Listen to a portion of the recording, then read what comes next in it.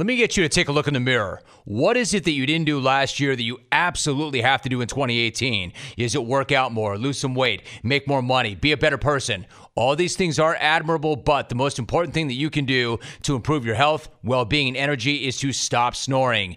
Get a Zyppah. If you snore, you need to stop. Snoring is not sleeping. Every time you snore, both you and those next to you do not get quality sleep. How sleep deprivation impacts your life is immeasurable. What is proven is that Zyppah is guaranteed to stop snoring, and what better way to start your year? Get a Zyppah, ZYPPAH.com. Make this new year a new you. Do not procrastinate. Go to Zyppah.com. That's ZYPPAH.com. Snoring is rude, disrespectful, and embarrassing, especially if you're dating. Can you imagine sleeping over with somebody and you start snoring? Relationships are in constant strain because snoring keeps people from staying in the same bed all night long. So this is an opportunity. Get a Zyppah. Once again, go to ZYPPAH.com. Make this new year a new you. Do not procrastinate. Go to Zyppah.com. That's ZYPPAH.com. When you go from poor to rich really quickly, it's really fun. And you feel like this innocent tourist in a world that you don't belong in.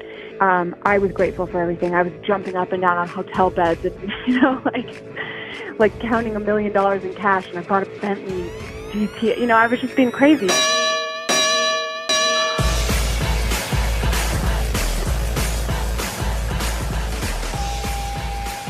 Welcome back to the Jim Rome Podcast. I am pumped to bring you episode 24 with my guest, Molly Bloom. Molly has an amazing story. A former member of the U.S. ski team, she retired after suffering a catastrophic injury during Olympic qualifying. She then prepped for law school, but decided to take a year off before entering and instead moved to Los Angeles, and that was a decision that would change everything. She was cut off by her parents, she couch surfed, she worked a handful of jobs. She served drinks, she worked as an assistant, and she ran her boss's weekly poker game. But this was not just any poker game, and Molly was not just any other assistant. Pretty soon, her boss's game became Molly's game, and Molly's game became the poker game in Los Angeles and then New York. A game that made her millions until the FBI came knocking and it all came crashing down. Do I have your attention? Thought so. Pot up. My conversation with Molly Bloom comes right after this word from Lumber Liquidators. It's a brand new year, and we all want to elevate our game to the next level and make 2018 the best year ever. Well, if you're a contractor, builder, or remodeler, listen up, because elevating your game this year just got a whole lot easier thanks to my pals at Lumber Liquidators and their new LL Pro Plus program. LL Pro Plus is Lumber Liquidators' new pro services team that you can call for all your professional flooring needs. LL Pro Plus will help you absolutely crush it this year with professional pricing and dedicated support to get you what you need when you need it most, so you can get all your projects finished on time. LL Pro Plus gives you the ultimate value and quality, and with LL Pro Plus, no job is too large and no job is too small. So put the flooring experts on your team today. Visit your local Lumber Liquidator store or go to lumberliquidators.com. That's lumberliquidators.com. The only thing standing between me and an unbelievably great conversation with Molly Bloom is a probably very believable, terrible batch of your voicemail messages.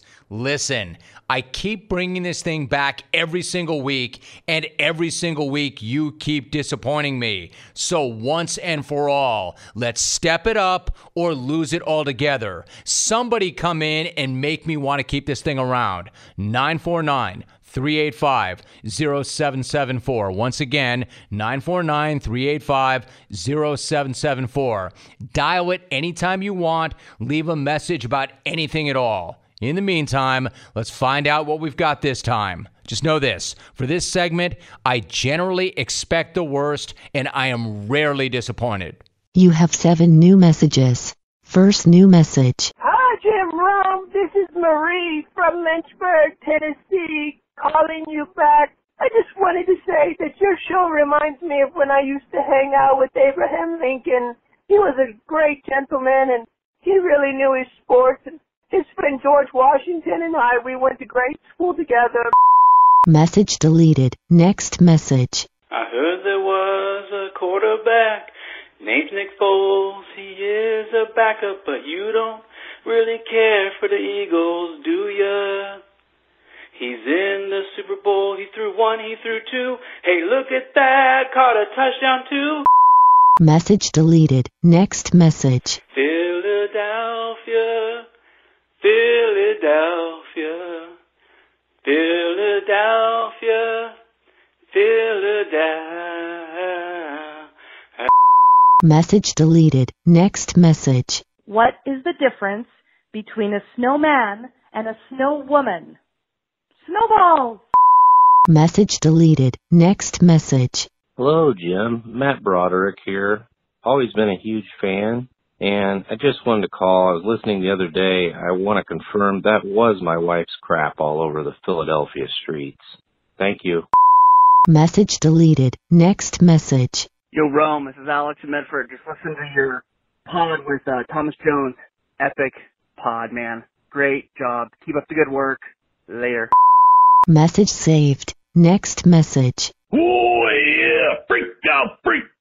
Macho Man Randy Savage on the Jim Rome podcast again. Oh, yeah. Dig it. How you been, Jim? Yeah. Message deleted. Next message. Yo, Romy, it's Luke in Fort Collins here. I have no doubt that you have a wonderful Valentine's Day planned with Janet and all that, but just want to give a shout out to the single clones like myself. Hang in there. If Jeff in freaking San Antonio could reproduce, then there's literally hope for literally anybody.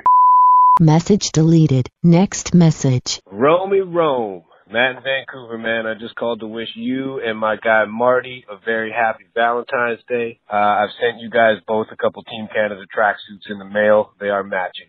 Peace. Message deleted. You have no more messages. Wow. Garbage. Hey, first of all, take Marie's name out your mouth. She did not hang out with Honest Abe or George Washington. You take a run at Marie, you're taking a run at me. And damn, how about the lyrics on that soulful rendition of Hallelujah by that Eagles fan? That must have taken hours to come up with. Philadelphia, Philadelphia, Philadelphia, Horrible. Just as I'm pretty sure that was not Macho Man Randy Savage, and I'm damn sure that wasn't Matt Broderick either. Hey, Luke, you might be onto something now with that Valentine's Day theory. The jungle karma did work out pretty well for Jeff in San Antonio. It's tattooed on John Segman's back. It's work for others. And you know damn well it applies to the voicemail as well. Valentine's Day, it's on its way, clones. Get ready for it. In fact, why not take a moment to talk to my friends at Stamps.com? They can help you with it. It goes without saying that the U.S. Postal Service is an important tool for any business reaching every household every single day. Now, Stamps.com is the easiest way to access all the amazing services of the post office. Stamps.com never closes. You can print postage for letters or packages at your convenience 24/7. You can print postage for any mail class right from your own computer, with the exact amount of postage every single time, so you never underpay or overpay. And Stamps.com saves you time and money, which you can use to grow your business. I love Stamps.com, and the reason I use Stamps.com is because it is convenient, it is easy, it is reliable, it is so efficient, it saves me so much time. I love this product. And right now, you too can enjoy the Stamps.com service with a special offer that includes a 4-week trial plus postage and a digital scale. Go to Stamps.com, click on the microphone at the top of the homepage, and type in Rome. That's Stamps.com, but you have to enter Rome to get this special deal. Once again, that's Stamps.com, code name Rome. I love this product. I know you will too. You know, the very reason that I started doing this podcast was so I could have conversations just like the one I had with Molly Bloom. This is something that you simply would never hear on my radio program because it's impossible to tell her story in 10 minutes or less. This is a wide-ranging conversation. We talked about her upbringing in Colorado in a family of truly exceptional people who moved to Los Angeles and trying to make ends meet, and her crazy ride in one of the most insane stories you will ever hear. Molly has been to hell and back and tells an absolutely incredible story.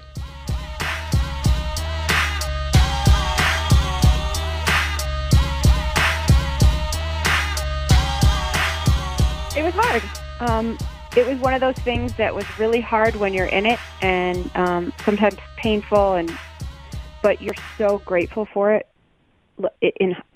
When you get some perspective.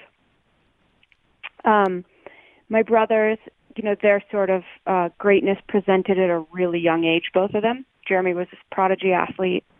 Jordan was like playing chess at 3. Wow. And I'm like, I like to read books, I guess, and ski, Sure. I didn't really know what my thing was.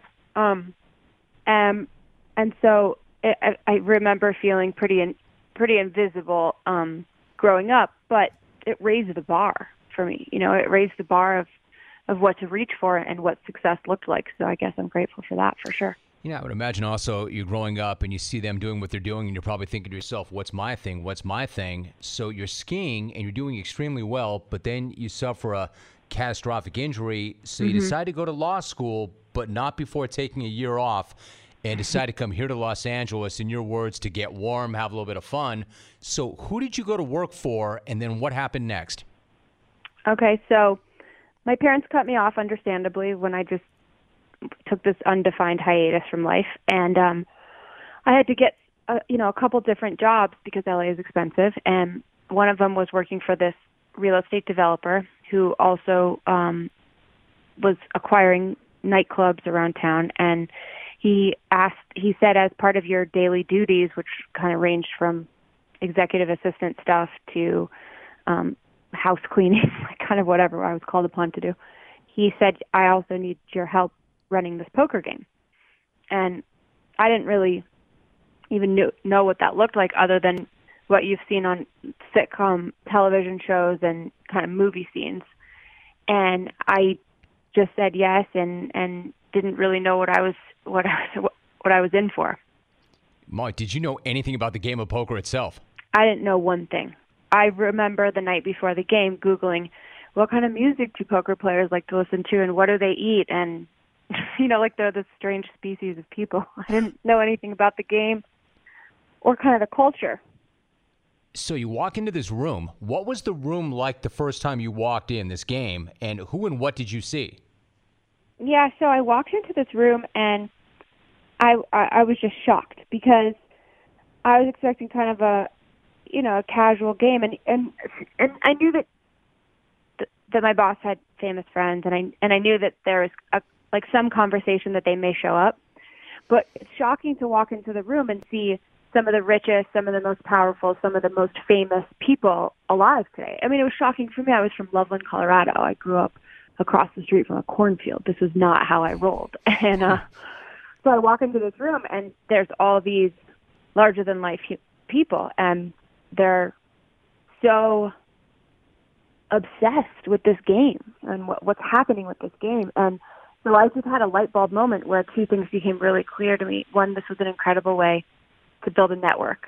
And, it was kind of like falling down a rabbit hole into this well-established power network. And then also there was some pretty incredible access to information because these guys were speaking freely about things they were investing in, the corporate world, politics, tech.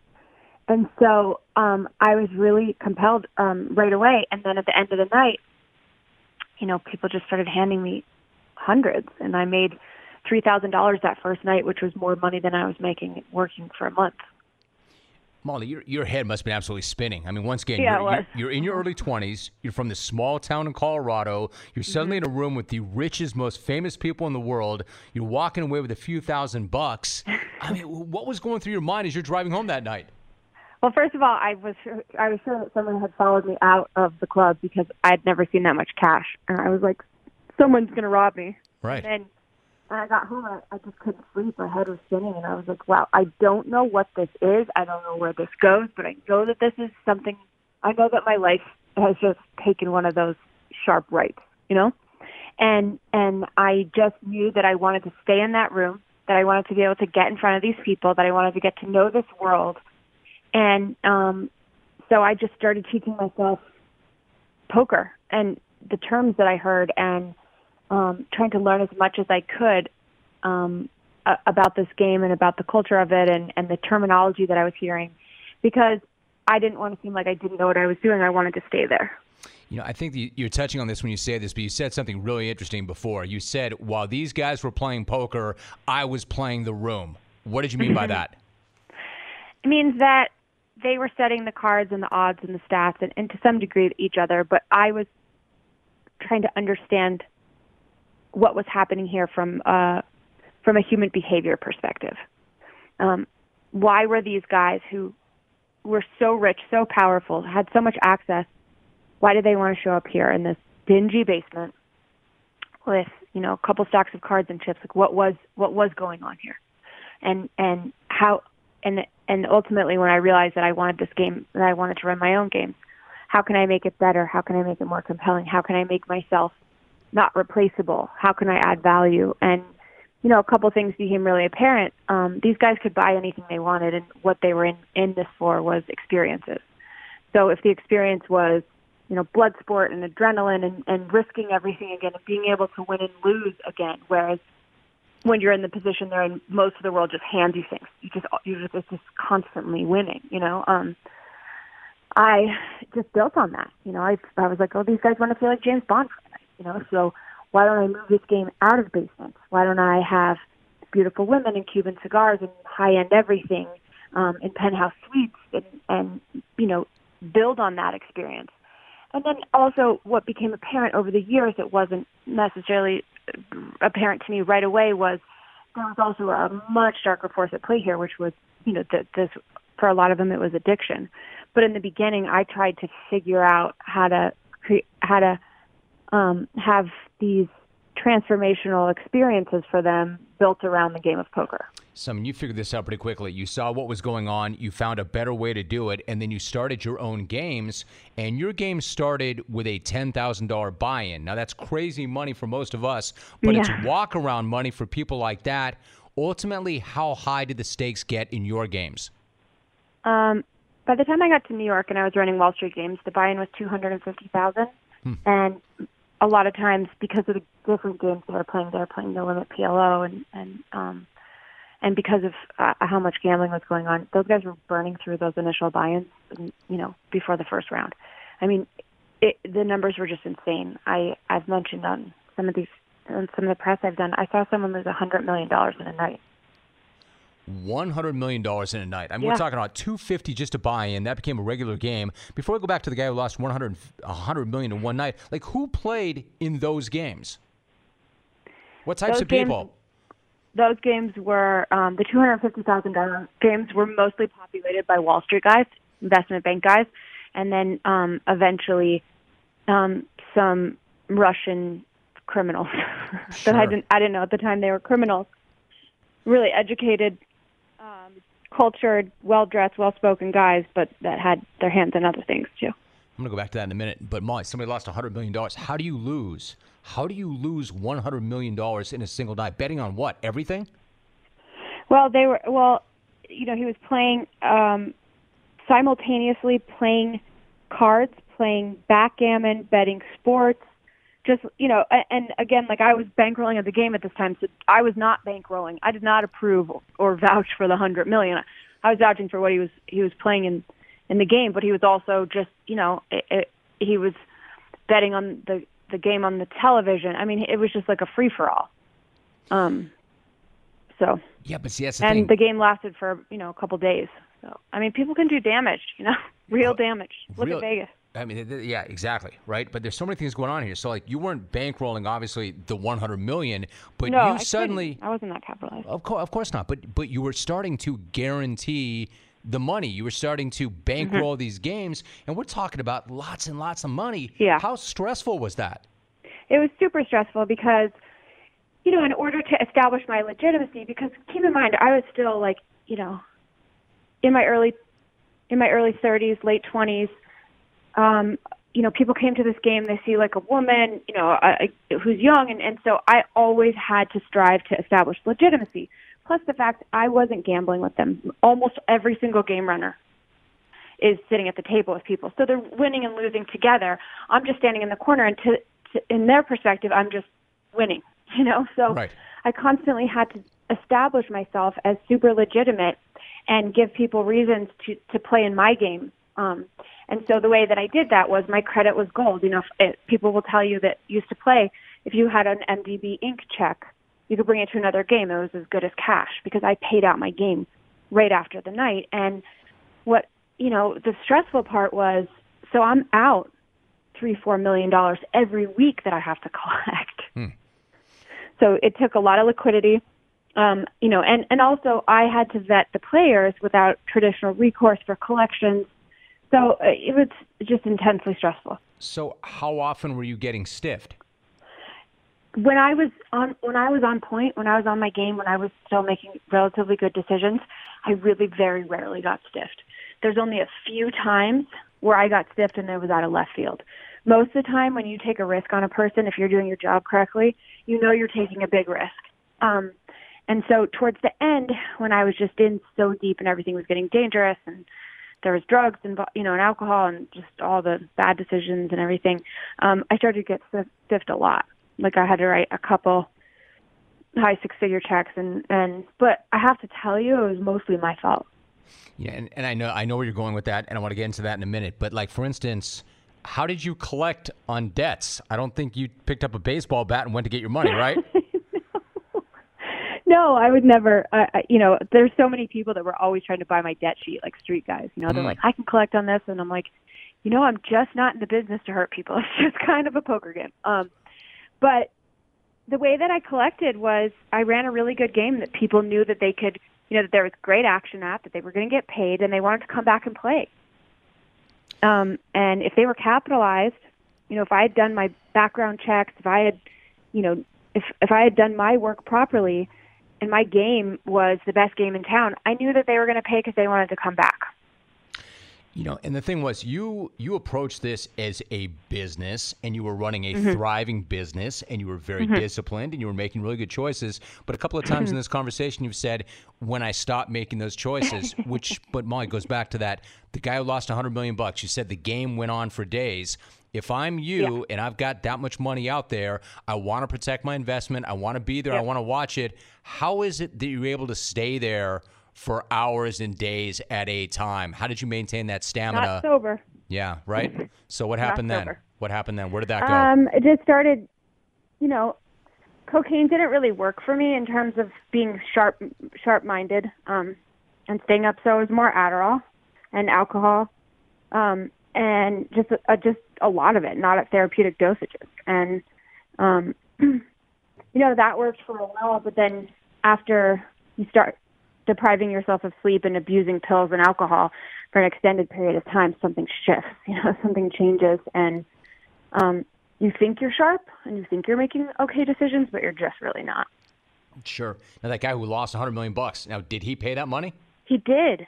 Wow. The next day. The next day? Yep. Wow. He wired the money. That's a good thing. That's a very good thing. Let me ask you this. this. Who knows? You know, like, I only know that he settled. I got a verbal that everyone settled, and I got paid. But these guys oftentimes kept this enormous running tab with each other. So maybe he didn't, you know, pay the full 100, but he was cleared. Sure. For my purposes, he was cleared. Now, you were killing it. I mean, things started to come off the rails, obviously, but you were running a thriving business. You were making a lot of money. I mean, Molly, I hate the question, but for perspective, at its peak, how much money were you personally making? I mean, I think, on my 2009 tax returns, I reported $4 million. And I think that 2009 was my biggest year. So you're living the life now, right? I mean, nice cars, houses, vacations. Was it unbelievable? Was it what you thought it would be? No. In the beginning, like when you go from poor to rich really quickly, it's really fun. And you feel like this innocent tourist in a world that you don't belong in. And you're grateful for everything. Well, listen, I shouldn't say that. My experience, I felt like a tourist. I was grateful for everything. I was jumping up and down on hotel beds and, you know, like counting $1 million in cash, and I bought a Bentley GT. You know, I was just being crazy. But it was fun, and I was still grateful for it. And it didn't own me. But then it normalizes, and you just become a person that has money. And what ended up happening with me is that I let money sort of compensate for that deficiency that I felt growing up. I started using money in that way, you know, to feel important, to feel significant, to feel like someone, to gain power over people, for people to do what I want. And so using it in that way, because I hadn't really done the work that I probably should have done to find that center of gravity inside, I kind of went out into the world like, I don't want to be Jeremy Bloom's little, you know, or older sister anymore, or I don't want to be compared. And I went out chasing that feeling of becoming someone. And so when money and power and celebrity and all that stuff came into play, it kind of came from such a dysfunctional place that it turned dysfunctional really quickly. God, yeah, and heady. But yeah, sorry. Yeah. Go ahead. But I think that something really awesome came from being broke, then having money, and then being broke again, which was this realization that it didn't really change the way I felt inside that much. You know, there was always that like fundamental sort of like unfulfillment, and it was only when I started approaching it from a different way that I got happy and I got free. And so it's kind of cool to know at 39 that money isn't what you think it is, because it's hard to chase money and it's empty, and it's great to know without a doubt that it's not that answer. And without question, what you've done is you've redefined your notion of success, which I'll go right to in a second. But the bottom line, the way this whole thing changed, it all changed when you were getting stiffed, and as a hedge and a way to cover yourself, you started to take a percentage of the pot. Is that not when everything changed? Well, that's when it changed from the perspective of the law, for sure. Right. That's when I became, or that's when I started breaking a federal law, and you know, is the reason that I got in trouble. Now, you mentioned the Russian mob. They found their way into the game, and they seemed pretty legit. But then it got really, really dangerous. And not surprisingly, they saw you running a good business, and they wanted their piece. What happened then? Well, actually, the Russians just wanted to play, and then there was there was a couple of Italians from organized crime that they wanted a piece. So it was two different. A little confusing with all the mafia stuff. But and they found their way to me and basically said that first they offered a partnership. I said no, thank you, and then they kept pushing, and I kept denying them, and then they sent someone to my house who put a gun in my mouth and beat me up and, you know, emptied out my safe and said, we'll be in touch, and this time it's kind of not optional. And then I just got really lucky because about 10 days later, they arrested 125 people in the biggest mob-related takedown in New York City history, and I just never heard from those guys again. So yeah, but like the scariest thing ever. Before that happened, though, did you report that crime? I did not. How come? They threatened my family, and, you know, their whole deal. You're doing drugs. It's stressful. You could have lost your own life. You've got money in the bank. Why not quit while you're ahead, shut it down, and move on to the next thing? Literally the $4 million question. Right. I didn't know who I was going to be without that game.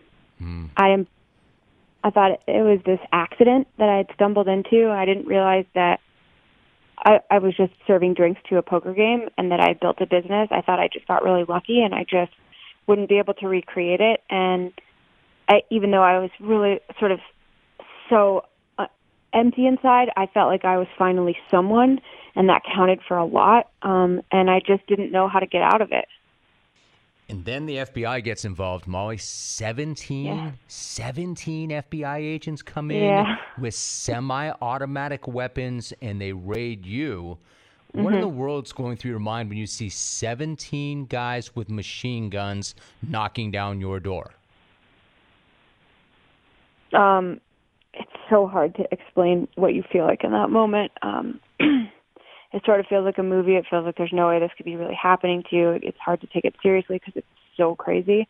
But at the same time, this whole new level of hell that you've never even come close to being faced with, which is you are so aware that you could really lose your freedom. And that's just a whole different ballgame.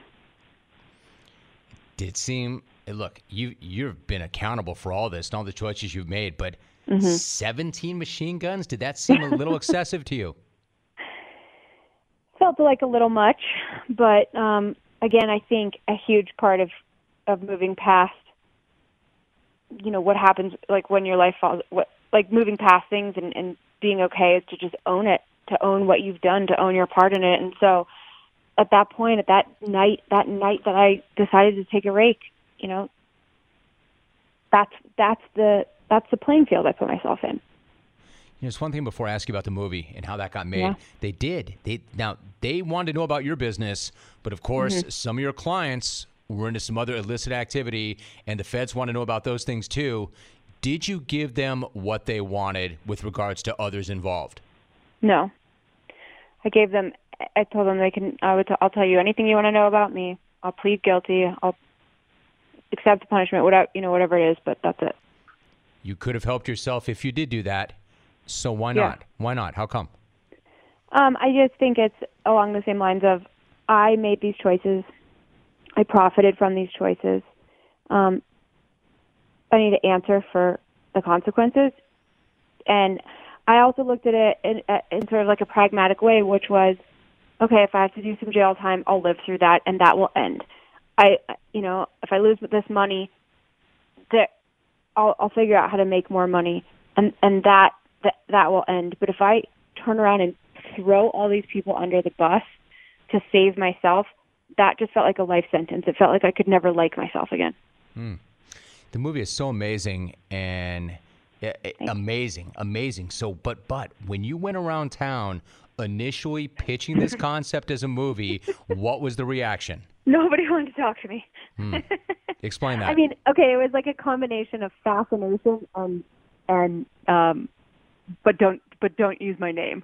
Like everyone wanted to know the story and they were super fascinated. It was fascination and fear.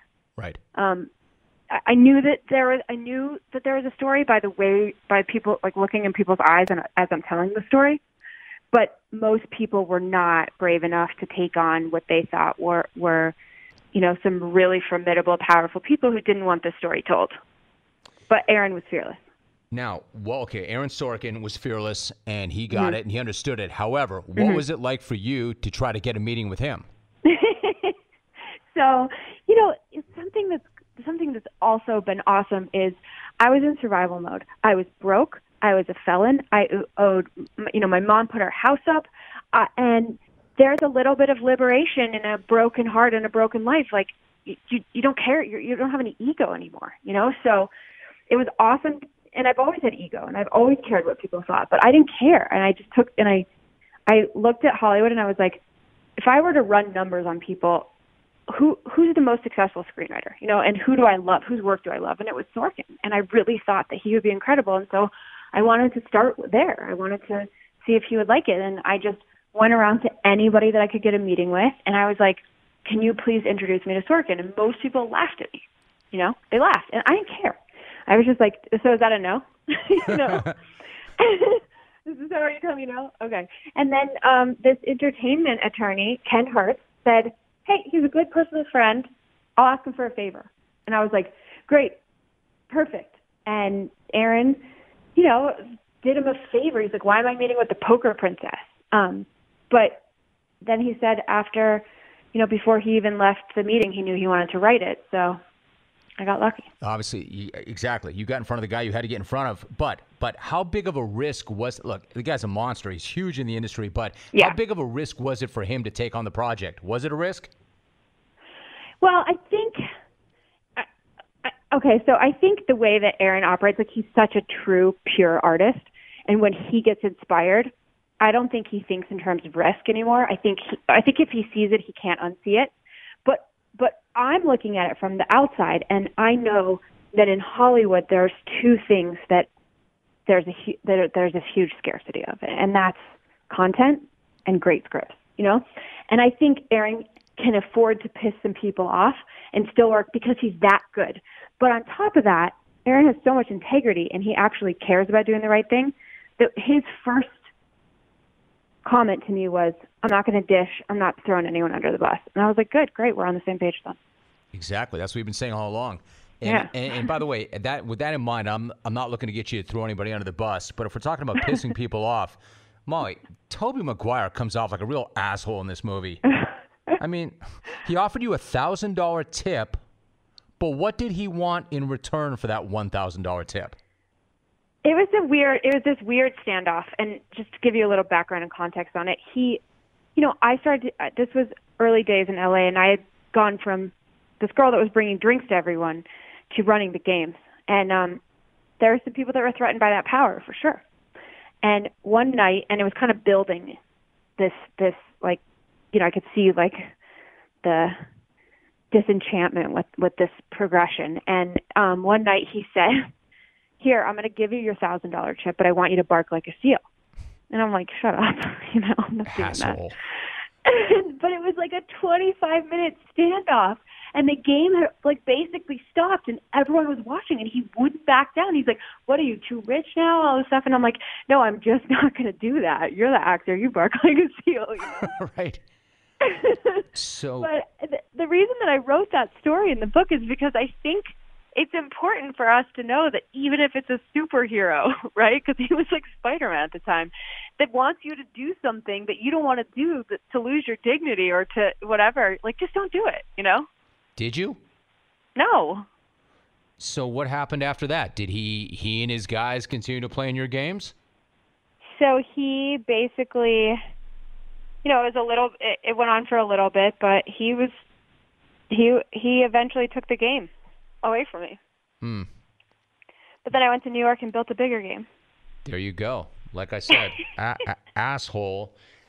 So let me ask you, go through a journey like that, and we talked about this briefly. Your definition of success definitely is going to change. So maybe how did you define success then, and how would you define it right now?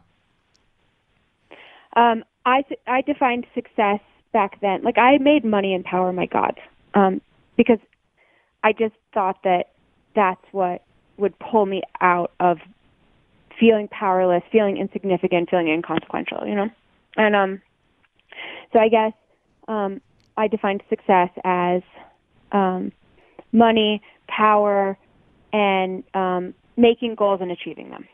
My third factor has not changed, but the first two have. And I realize now that if you want to stay miserable, just make life all about you all the time and think about yourself, stay in yourself, So for me, success has to be about something bigger than myself. It has to be attached to purpose and to meaning, and it has to be something that you can share and give away and pull other people up. I'm not knocking money and power at all, but I come at it from such a different place. Like, I have to have many other things in place. I have to be a good daughter, a good sister, a good friend. I have to have some purpose that I'm pursuing that's bigger than myself. And I've got to believe in it, and I've got to look at it from all angles and then if money and power comes, great.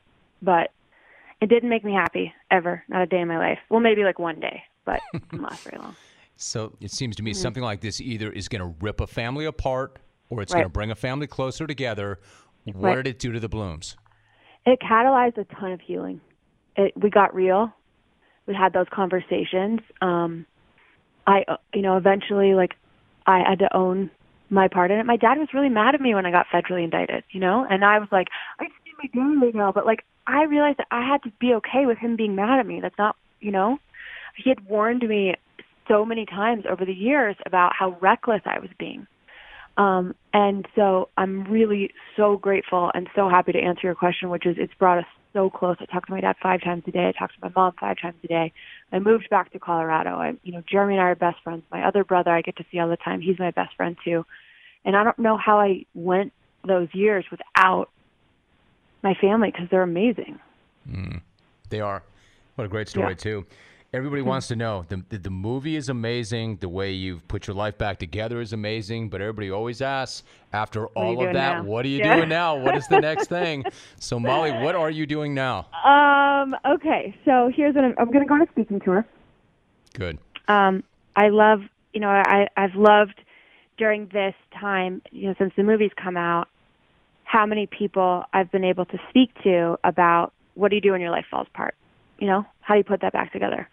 And so I love being able to share wisdom about that. I'm writing another book. Kind of, I can say curse words on this, right? Hell yes. Okay. I'm basically writing another book about how to unfuck your life. Love it. And I'm looking at these co-working social networking clubs for women because I realized that I was able to provide these transformational experiences for men. It was just in a way that I didn't, that ultimately became not important, but to help connect entrepreneurial women and lift them up would be awesome. So I'm looking at that and, just keeping my options open too, keeping my eyes and ears open and seeing what opportunities are coming down the pipe. Because they are now. They weren't for a really long time. You bet. I think that all sounds so interesting, Molly. I can't lie to you. I absolutely love the notion of unfucking your life. That is great. What a great line that is.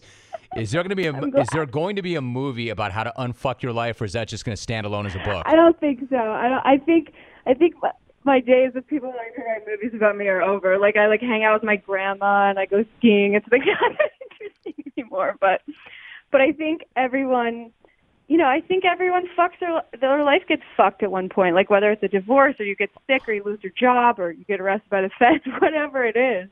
And I think because I've created such a giant mess and found my way out of it, I have some solution around that.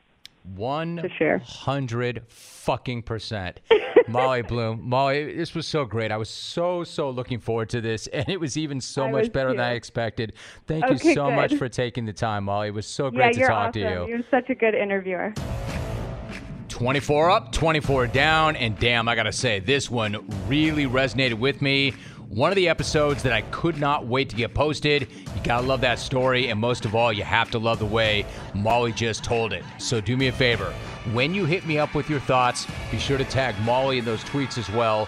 Her handle is @ImMollyBloom. That's @IamMollyBloom. Appreciate that very much, and so will she. Between now and the next podcast episode, you can hear my daily radio program every day from noon until 3 Eastern on CBS Sports Radio, and you can watch it simulcasting live on CBS Sports Network. Tons of ways to stay connected, so find the simulcast, get subscribed to our podcast, and tell your friends about both. I said it on the gram, and I'll say it again right here. Thank you so much for your unwavering support, clones. It does not go unnoticed or unappreciated. Catch you back right here on the 20th for episode 25. Thanks again for listening. Until then, I'll see ya. I'm out.